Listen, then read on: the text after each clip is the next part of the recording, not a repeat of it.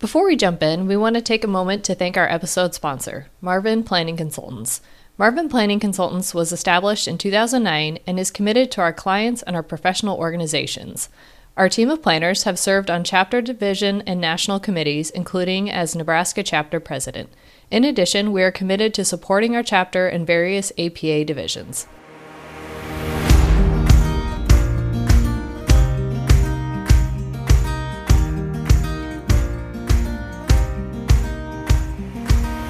You're listening to the Booked on Planning podcast, a project of the Nebraska chapter of the American Planning Association. In each episode, we dive into how cities function by talking with authors on housing, transportation, and everything in between. Join us as we get booked on planning.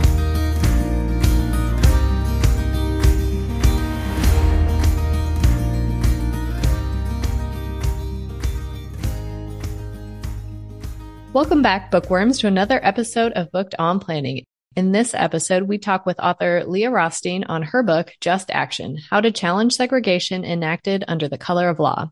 This was a great follow-up episode to our first in season 2, where we interviewed Leah and her father on The Color of Law, the book that he authored several years back. Just Action was forthcoming, so we dove a little bit into some of the strategies in that episode, but wanted to have her back on to get more into the weeds. I really appreciated that Just Action picks up where The Color of Law left off. After reading The Color of Law, I really wanted to know what the next steps were. Just Action does just that, introducing the reader to the many ways that we could take action to rectify our past wrongs. So one aspect of the book that I think is most valuable are all the examples of each solution in action by various communities. Leah describes in depth one of these examples, the Block Twins, which I thought was such a cool project created by an artist, which then led us into the discussion of all the various groups that can and should be involved in the work to undo decades of racially biased policies that have led to such segregation in our communities.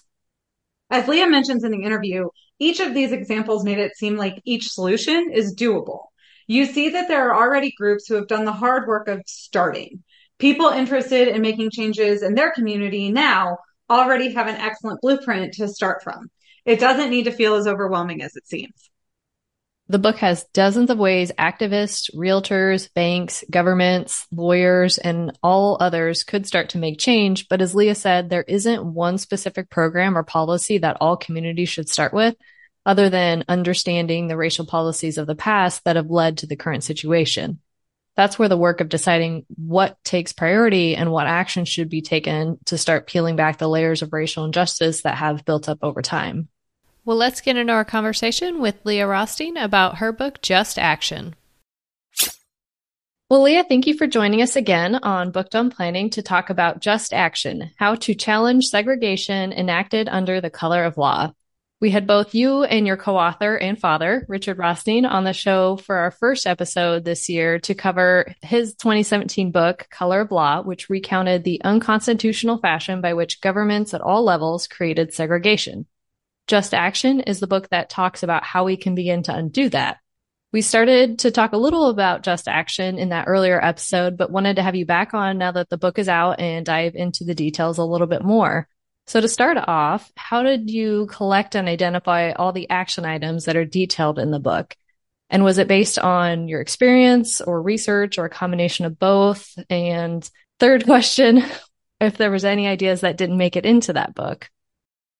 Yeah, well, so the book, as you know, is full of dozens of ideas for local groups to take on to begin to challenge and redress segregation. So they're policy changes, policy reforms, programmatic changes, or new programs to adopt on the local level. So yeah, dozens of these strategy examples and dozens more that couldn't make it in the book because we had a space limitation and nobody wants to read a book that goes on forever. So how we came up with that list is, I think it's a combination of experience and research. So as my dad was writing The Color of Law, he developed a list of solutions. And I have worked in housing policy, affordable housing, community development policy. So I had my own list of ideas and solutions. And we put those together and came up with sort of a rough outline of all of the different strategies we could discuss. And then in researching them, learned about more ideas that community groups or local governments were enacting or implementing or looking to implement all around the country. And so then we, expanded the list, and then we had to pare it down, combine some ideas. And so, yeah, we talk about everything from zoning reform to housing production to ban the box ordinances to make it easier for those with criminal records to rent apartments and housing.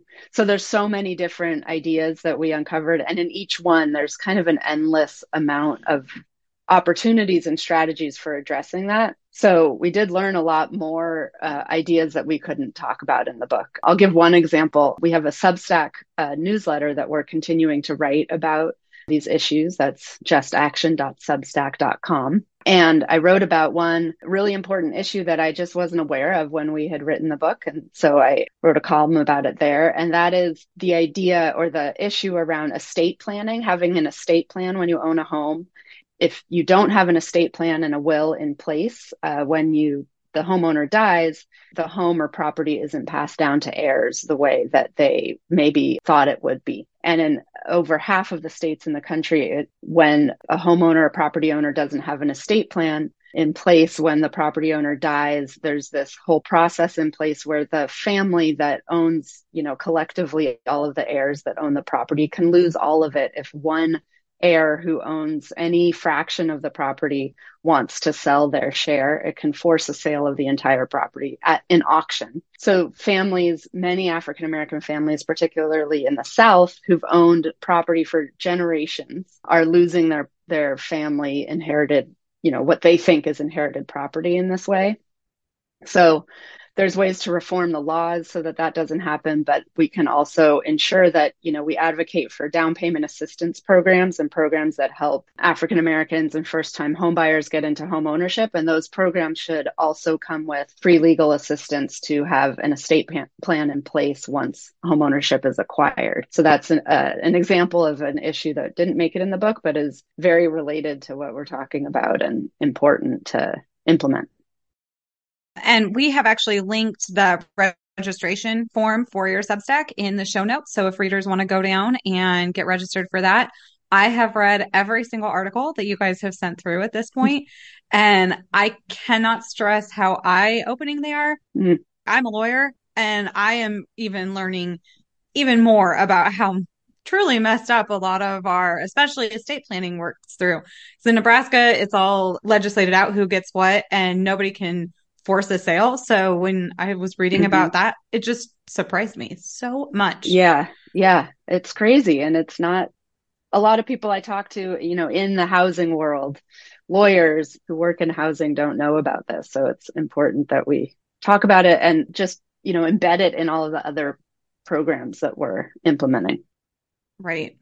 One weird thing about me and the way that I read a book is that I always flip to the end and read through the notes section. And I was glad that I did in this case, because at the end of your book, you have a note on word usage.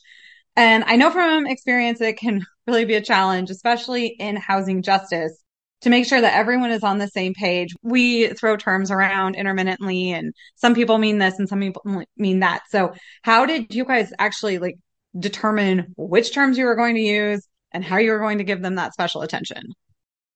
Yeah, that's a good question. And a lot of folks who've made it that far to the notes at the end have questions about this. We were very intentional and purposeful in how we wrote this book to be accessible to the widest audience possible. We're writing about complex housing issues. We're writing about racial justice issues, neither field of which is very accessible often to people not familiar with those fields. So we wanted to write this to people who maybe are just learning about racial justice and racial inequality, or just learning about housing affordability and housing, development. And so we had to be very careful in the words we used. I think especially that note on word usage had a lot to do with how we didn't capitalize Black when referring to African Americans. We don't use words like white privilege. And those are things that are very common in the fields of racial justice and people who are talking about racial inequality. They're used to seeing Black capitalized. They're used to talking about white privilege. But there's a lot of people that we hope this book will reach that I think if they saw that and read those terms, they'd be maybe put off or not feel included in the language we use, or it would limit our ability to reach them. And so we avoided anything that would be kind of jarring to people who aren't already familiar with those terms. And in some ways, it's a little jarring to other people who are used to hearing talk about, white privilege when we're talking about racial inequality. But that's sort of a risk we take in trying to open the umbrella wide enough to include new people into this conversation who aren't as versed in all of those terms and word usage. And in the housing space, similarly, we are careful in how we talk about affordable housing. I think people who are in housing we're used to hearing affordable housing and assume it means subsidized low-income housing tax credit housing for very low-income people, when really the term affordable means a lot more than that. And so we tried to use it more intentionally to, again, create a wider umbrella where, there's many, many middle-income people. Most African Americans are middle income who make too much to qualify for low income housing and not enough to afford market rate housing. So they don't have affordable housing either. So when we're talking about affordable housing, we mean housing affordable to them as well. Another example is workforce housing, a term that's used by housers a lot to talk about this sort of middle income housing. An assumption in that term is that low income housing is for people who aren't in the workforce, and that's just not true. So we avoid that term when possible also. Some of those are the people who are in the workforce 3 or 4 times over. So exactly. We at the city, we're trying to create a policy with a tax incentive that we have to provide affordable, with the quotation marks, housing. And we keep getting all of these questions of, are we trying to hit it at the 60% mark or the 80% mark or the 30% mark? We're just trying to figure out what's affordable to the average person in our city, because our market rate apartments currently are not. So it's not, we're not trying to subsidize. We're trying to find rates that just a general person of average income can find in our city. And it's been really hard to hit on. Yeah, it's true everywhere. Yeah, I know. I think that the use of narrative in the book actually really drives home each strategy that you outline. I wasn't really sure which approach you would take. The Color of Law is a little more technical, I would say. Other ways to address the problems book can be very academic and kind of difficult to access. And I know you're trying to hit a wide range of audience. So what made you decide on this style of writing? Yeah, again, trying to reach and make this accessible to as many people as possible, including people who not only maybe haven't thought about or read about racial justice or housing policy, but also people who don't think of themselves as activists. And this book is really trying to inspire people to become more active in their communities, to begin to work on issues around redressing segregation in their own communities. And in order to really redress segregation across the country, we need an activated civil rights movement advocating for changes on the local level to begin with. To really build that movement, we need a lot more people involved. So in order to reach all of, the people we'll need to activate and engage in to create this movement, we need to reach people who maybe haven't been to a march before, haven't gone to their city council meeting or written letters to the editor or, engaged in a grassroots campaign. And so to inspire those people, we needed not only to explain the policy ideas that they could advocate for, but also give examples of communities that have been doing this and have implemented these changes, have created campaigns to advocate for these types of policy reforms. For almost every strategy we give in the book, we give an example, a story of a community or an individual or a group that's been working on it or successfully implemented that strategy. So I think it's important that as we read about and learn about these different ideas of what we can do, that we see that it actually can work somewhere and that people are already doing it. I think it's easy to just feel like this is an overwhelming problem and it's too hard to do anything about it. So we not only need to see success stories, but also just to understand that it's doable and achievable and understandable that other people are getting it and working on it as well. And I think it's just more interesting to read about people than, policy. So we tried to make it interesting as well. And, a lot of the issues, there's very few ideas of strategies in the book that are new to us that we came up with on our own. We didn't invent any of this. We're really just pulling from a lot of different sources. And for every one of these policy issues, there's a whole group of academics working on it, writing academic studies, creating policy memos. There's so much detailed analysis about all of this. And we really tried to get out of those weeds and up into a higher level to explain to your average person what they all mean and what they could do for our own community. So we really tried to take it out of the academic level and make it more realistic and accessible. Yeah, I'd agree. I definitely like reading the books that are more narrative in format than just really textbook heavy. Yeah. You touched on the fact that you kind of have a lot of different strategies at a higher level so that a wider audience can understand them. And then you also talked about how some communities just feel like there's too much. How do we even start? What would you recommend as how communities can get started on this? Are there a few strategies that you think all communities should start here and move forward? I don't, because we talk about the redress of segregation. Segregation was created by the whole book, The Whole Color of Law, is about all of the many policies that were enacted by government and private forces to create and maintain segregation. Dozens and dozens of policies, actors, agencies, institutions went into creating it. So it's going to take just as many actions and policies and actors and institutions and agencies to challenge and undo it.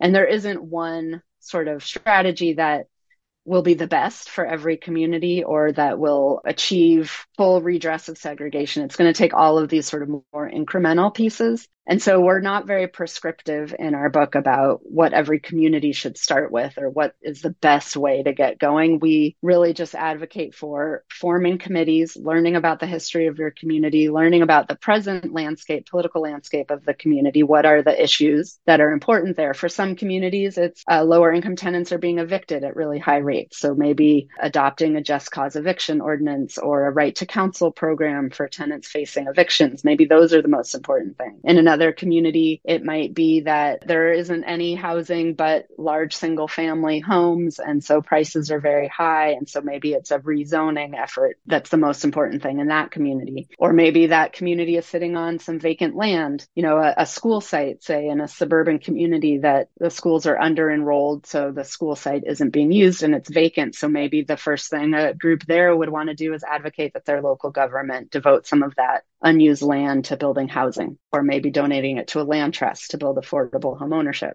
housing. It varies greatly by community. What I like to say is that it doesn't matter what we get started with, just that we get started somewhere. The worst thing that we can do is say, I'm not going to do anything until I find the perfect solution and the one thing that's going to do the most. Instead of that approach, we need to just get started somewhere and start working on it and start tackling the issue a little bit at a time. You mentioned getting to know like the political lay of the land. And as I was kind of reading through, given my legal background, the thing that struck me the most was your recommendations on Supreme Court reform. And I kept thinking to myself, we can't even get Congress to pass the simplest of things. So I have no idea how we're going to work through Supreme Court reform. As you were looking at your strategies, did you see things that were going to be especially difficult to implement? And how should we start thinking about those larger things?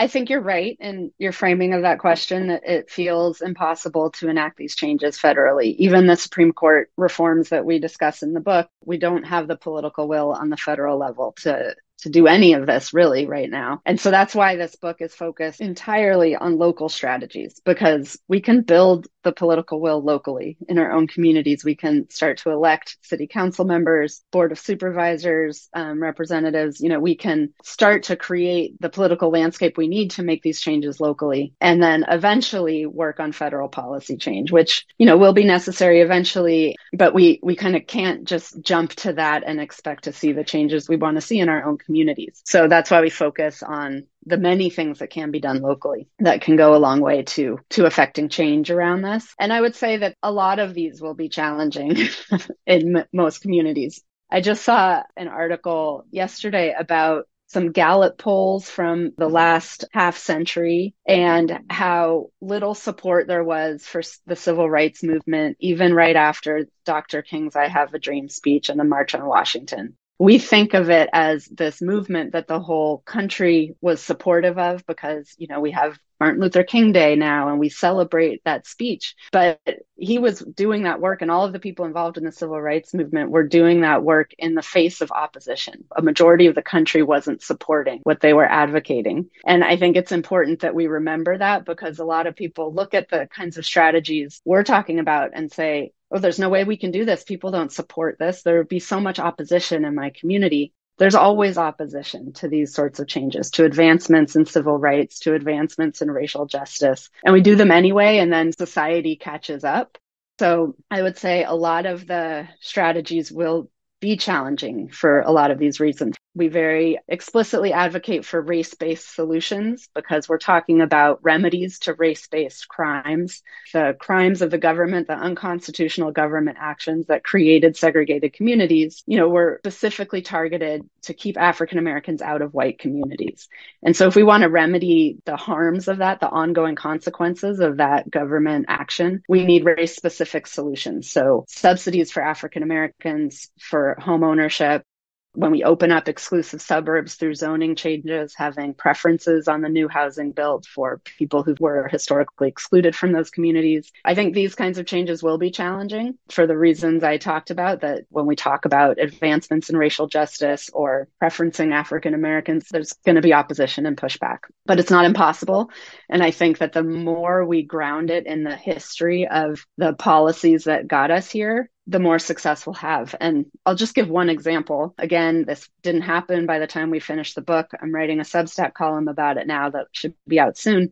But Washington State has recently adopted what's called the Covenant Homeownership Act, where they're continuing to document all the racially restrictive covenants on homes throughout the state of Washington. These are covenants that say that the home could only ever be owned or occupied by whites. Obviously, those covenants are no longer legally enforceable, but they're still on the deeds of homes. So researchers at the University of Washington and volunteers have documented all of these covenants. Based on that history and some organizing of a broad-based coalition, including realtors and banks and housing developers, got this act passed through the Washington State Legislature, where, based on that history, they're providing a benefit to anybody who lived in Washington State prior to the passage of the Fair Housing Act in 1968, when that kind of discrimination was legal, or who is descendant from someone who was and was prohibited from homeownership through these restrictive covenants, is eligible for this down payment assistance fund. Pretty significant down payment closing cost assistance that's funded through a $100 fee applied to every new real estate transaction in the state. It's new. They're still doing the study to hammer out the details, but by basing it in the history of discrimination and as creating this harm-based solution to remedy the harm of that past discrimination, they can target the solution and the benefits to those who were harmed by that past discrimination. I think it's a very promising approach. It's what we're advocating in the book, to be race-based in our solutions to remedy the race-based harm. So it's something to keep an eye on how that develops. Wow, that's really fascinating. And I'm sure it took a lot of coordination and different groups coming together to get something like that passed. Yeah, it's amazing the coalition they had. Realtors haven't historically been on the side of this sort of work, but they were behind it. The Realtors Association in Washington and the local ones as well were on board. So it's really, really great. Recommendation in your book, the first one, is actually an easy one to get going, not one of the challenging ones that we've been discussing, but you recommend forming biracial committees to confront the residential segregation. Should these be government committees to undo the harm from previous administrations, or should they be activist-led, or is there a middle ground? When we talk about these biracial committees, we talk about them as activist-led or community member-driven. Some local governments are creating, task forces and study groups to look at these issues and to start to figure out how they can act to undo those harms. I think that's important, but the only way those government committees can be effective is if there's organized support from local voters and local residents. I've also heard of these local government committees that are formed and then nothing happens because maybe a new mayor comes in. So what's really important to get and maintain focus on these issues is groups that are formed by residents of the community that are biracial, multi-ethnic, that bring people together from segregated parts of town. That may be easier than the other strategies we talk about, but that also isn't necessarily that easy. You know, we live in very segregated communities, so we don't necessarily have relationships with people of other races easily accessible to us. So we have to do some extra work to form those committees. But yeah, those committees should be resident activist led that can then pressure their local government to push them on these issues and pressure also local institutions, banks, realtors, financial institutions, insurance brokers, developers in this industry and field to push them to implement the solutions. And a lot of the examples you gave, those advocacy groups were very specific to one solution. Have you seen any advocacy groups that kind of formed on the issue at large and then have small segments in them that are then going and focusing on trying to advocate and make change in certain areas? It's true. A lot of the examples we gave were focused on one area because that's the example we were given. But I mean, we were writing about for that purpose. But a lot of the groups focus on a wide variety of issues. You know, in the book, we give towards the end 3 examples of communities kind of mid 20th century that when white communities were desegregating, then they tended to then flip. Realtors would block bust and pressure all of the white families to sell low. Those same realtors would sell those homes at higher prices to African American families, and the community would go from all white to all black pretty quickly. We profiled 3 communities that resisted that trend and developed committees that were very broad and comprehensive in how they approached maintaining a stable integration in their communities. So we talk about Oak Park outside of Chicago, Mount Airy outside of Philadelphia, and Cleveland Heights, obviously in Cleveland. All 3 of these communities are still pretty integrated. They never sort of flipped and became resegregated. And they did that by having a broad base approach. So they approached how realtors sold houses and they, ensured that realtors weren't steering people to same race neighborhoods. They approached school issues because, once schools segregate, neighborhoods segregate, they kind of go hand in hand. They started community centers and art co-ops to create community with their neighbors. They started funds to help homeowners rehab their houses so the homes stayed in good condition. So they looked at sort of the variety of issues that their communities were facing in order to maintain a stable, desegregated, integrated, diverse community. And they continue to do that, all 3 of these communities. Those are a few examples of committees that take a broad view. My favorite example is Tanika Johnson's Map Twins project in Chicago. You really led the book with it. Obviously, since it's my favorite, I think that was a great idea. Can you share the basics of that story and the changes that the project have been able to make? We advocate forming biracial, multi-ethnic committees, and we acknowledge that that's not always easy because we live in segregated communities. So we gave some examples of communities that took these extra steps to bring people of different races together to develop some social relationships. So Tanika Johnson is an artist in Chicago. She's a photographer, and she took advantage of the unique layout of Chicago. It's laid out on a perfect grid, and the south side of town is mostly African American. The north side of town is mostly white. When you fold the map in half, you have a north side part of the street sitting right on top of the south side of that same street. And the house numbers are the same. They're just north and south of the same street, one in the white neighborhood, one in the black neighborhood. So she folded the map in half and called the houses that sat right on top of each other map twin houses. And she took photographs of those homes to show that the same house number on the north side of town. And the houses were fairly similar, but the context they were in were very different because one was in a well-resourced white neighborhood and one was in an under-resourced African-American segregated neighborhood. So she started with that photographic exhibit to show visually the consequences of segregation. And then she went a step further and introduced herself to the residents of these homes and asked if they wanted to meet their map twin.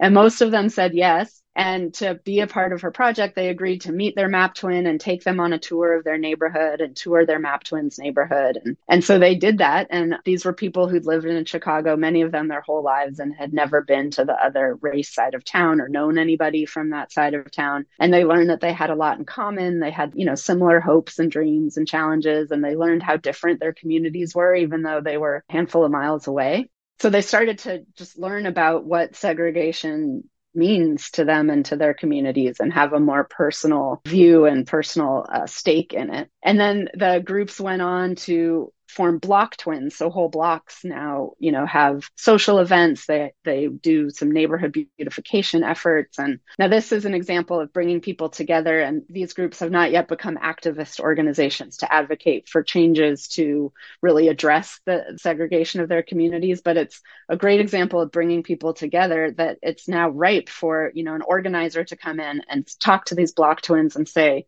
what can we do now to, ensure that the block twins on the south side of town have resources in their community that are similar to the ones on the white side of town. So it's a first step. And it takes advantage of this unique layout of Chicago, but any community could do something similar. We also describe example in Winston-Salem where churches of the same denomination, but 3 were all white and 3 were all African American, brought members of their congregations together to meet and start to form relationships. So it can be done everywhere. But yeah, Tanika Johnson's work is really amazing. We just discussed an example of an artist leading a really amazing education event to help bring awareness. And we've talked about banks and realtors and then just advocates in general. What other groups or professions should be involved in this work and how can they contribute? I think everybody should be involved in this work as members of our communities. We all live in a neighborhood. We all have neighbors. We all likely live in a segregated metropolitan area. So we're all affected by these issues and we should all be involved personally. In terms of professions, certainly realtors should be involved, financial institutions, banks, credit unions, insurance brokers, sort of everybody who's had a role to play historically in creating and maintaining segregation. And many of these groups, like the National Association of Realtors, has issued an apology for its past sort of support of segregation and the ways that it helped to create segregationist policies. And so that apology is important. And now, the realtors need to step up and do something to remedy what they've helped to create historically, what that profession has helped to create. One idea is law firms. So law firms also should contribute to remedies. I'll get to that in a second. Many law firms have a pro bono arm of their work where they provide free legal assistance to lower income individuals or nonprofits. It's just sort of part and parcel of what they do. They have a certain percentage of their hours devoted to pro bono work. Realtor associations could do the same and have a pro bono arm where they provide free assistance to home buyers or home sellers who are African American, who have been living in redlined communities to start to remedy the ways their profession has kept African Americans out of home buying. Law firms, again, not only their pro bono work, but like I mentioned before, the estate planning issues. In our book, we talk about down payment assistance fund that was started in Washington, D.C. It's called Birdseed, sort of high-end property management company, started this nonprofit arm to give down payment grants to African American and Latino homebuyers in the D.C. area. And they're now partnering with a law firm that provides free legal counsel to all of their grantees to implement an estate plan when they get into their home. So law firms could offer that kind of assistance, could help families that own property without a clear title because of a lack of estate plan from previous generations to clean that up. There's a lot that can be done. Appraisers have a role to play in this. Banks do. Yeah, there's just sort of no end. So banks, there is a authority granted by federal law that banks and financial institutions can adopt a race-specific financial product like down payment assistance or favorable mortgage that's targeted by race if it can show the historical disadvantage that race has faced in the financial institution. So if they're looking at down payment assistance for home buyers, they can target that to African Americans if they can show that African Americans have been kept out of home buying historically in that area. Not hard to do. The Color of Law documents all of the ways that has happened. This is called a special purpose credit program.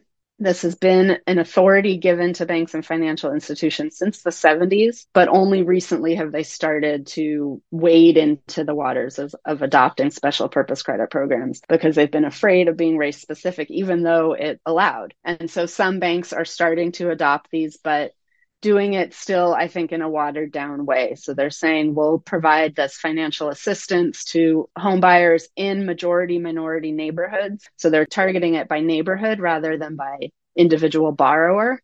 So by targeting it by neighborhood, we're either enforcing the segregation of that neighborhood or fueling the gentrification of that neighborhood. We're not actually helping the people in that neighborhood live wherever they want.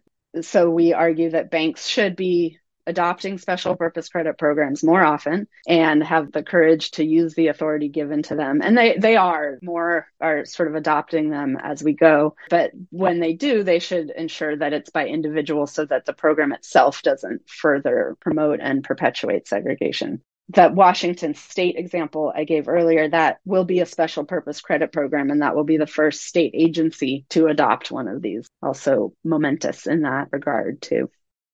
I felt like my biggest takeaway from the book was that all of the examples you give, the thing that jumped out to me the most was the appraisers and how it's ridiculous that even in 2023 we were dealing with that. And I think that the thing that the book does the best from my perspective was it really does give courage, I think, to groups that haven't started yet, because you show you can start. And here's how, and here are all these groups that have already done it before. So you're not alone and you have someone to reach out to. And I just thought that that was the best takeaway from the book. And I think everyone should go pick it up. Great. I hope it encourages people, to reach out either through our Substack or find us or find the groups we mentioned. And we're going to soon be putting on our website, justactionbook.org, our online version of our endnotes that have links to all of the organizations that we mentioned so people can find them and start conversations and learn from them. They're not up yet, but they will be soon. We've been busy.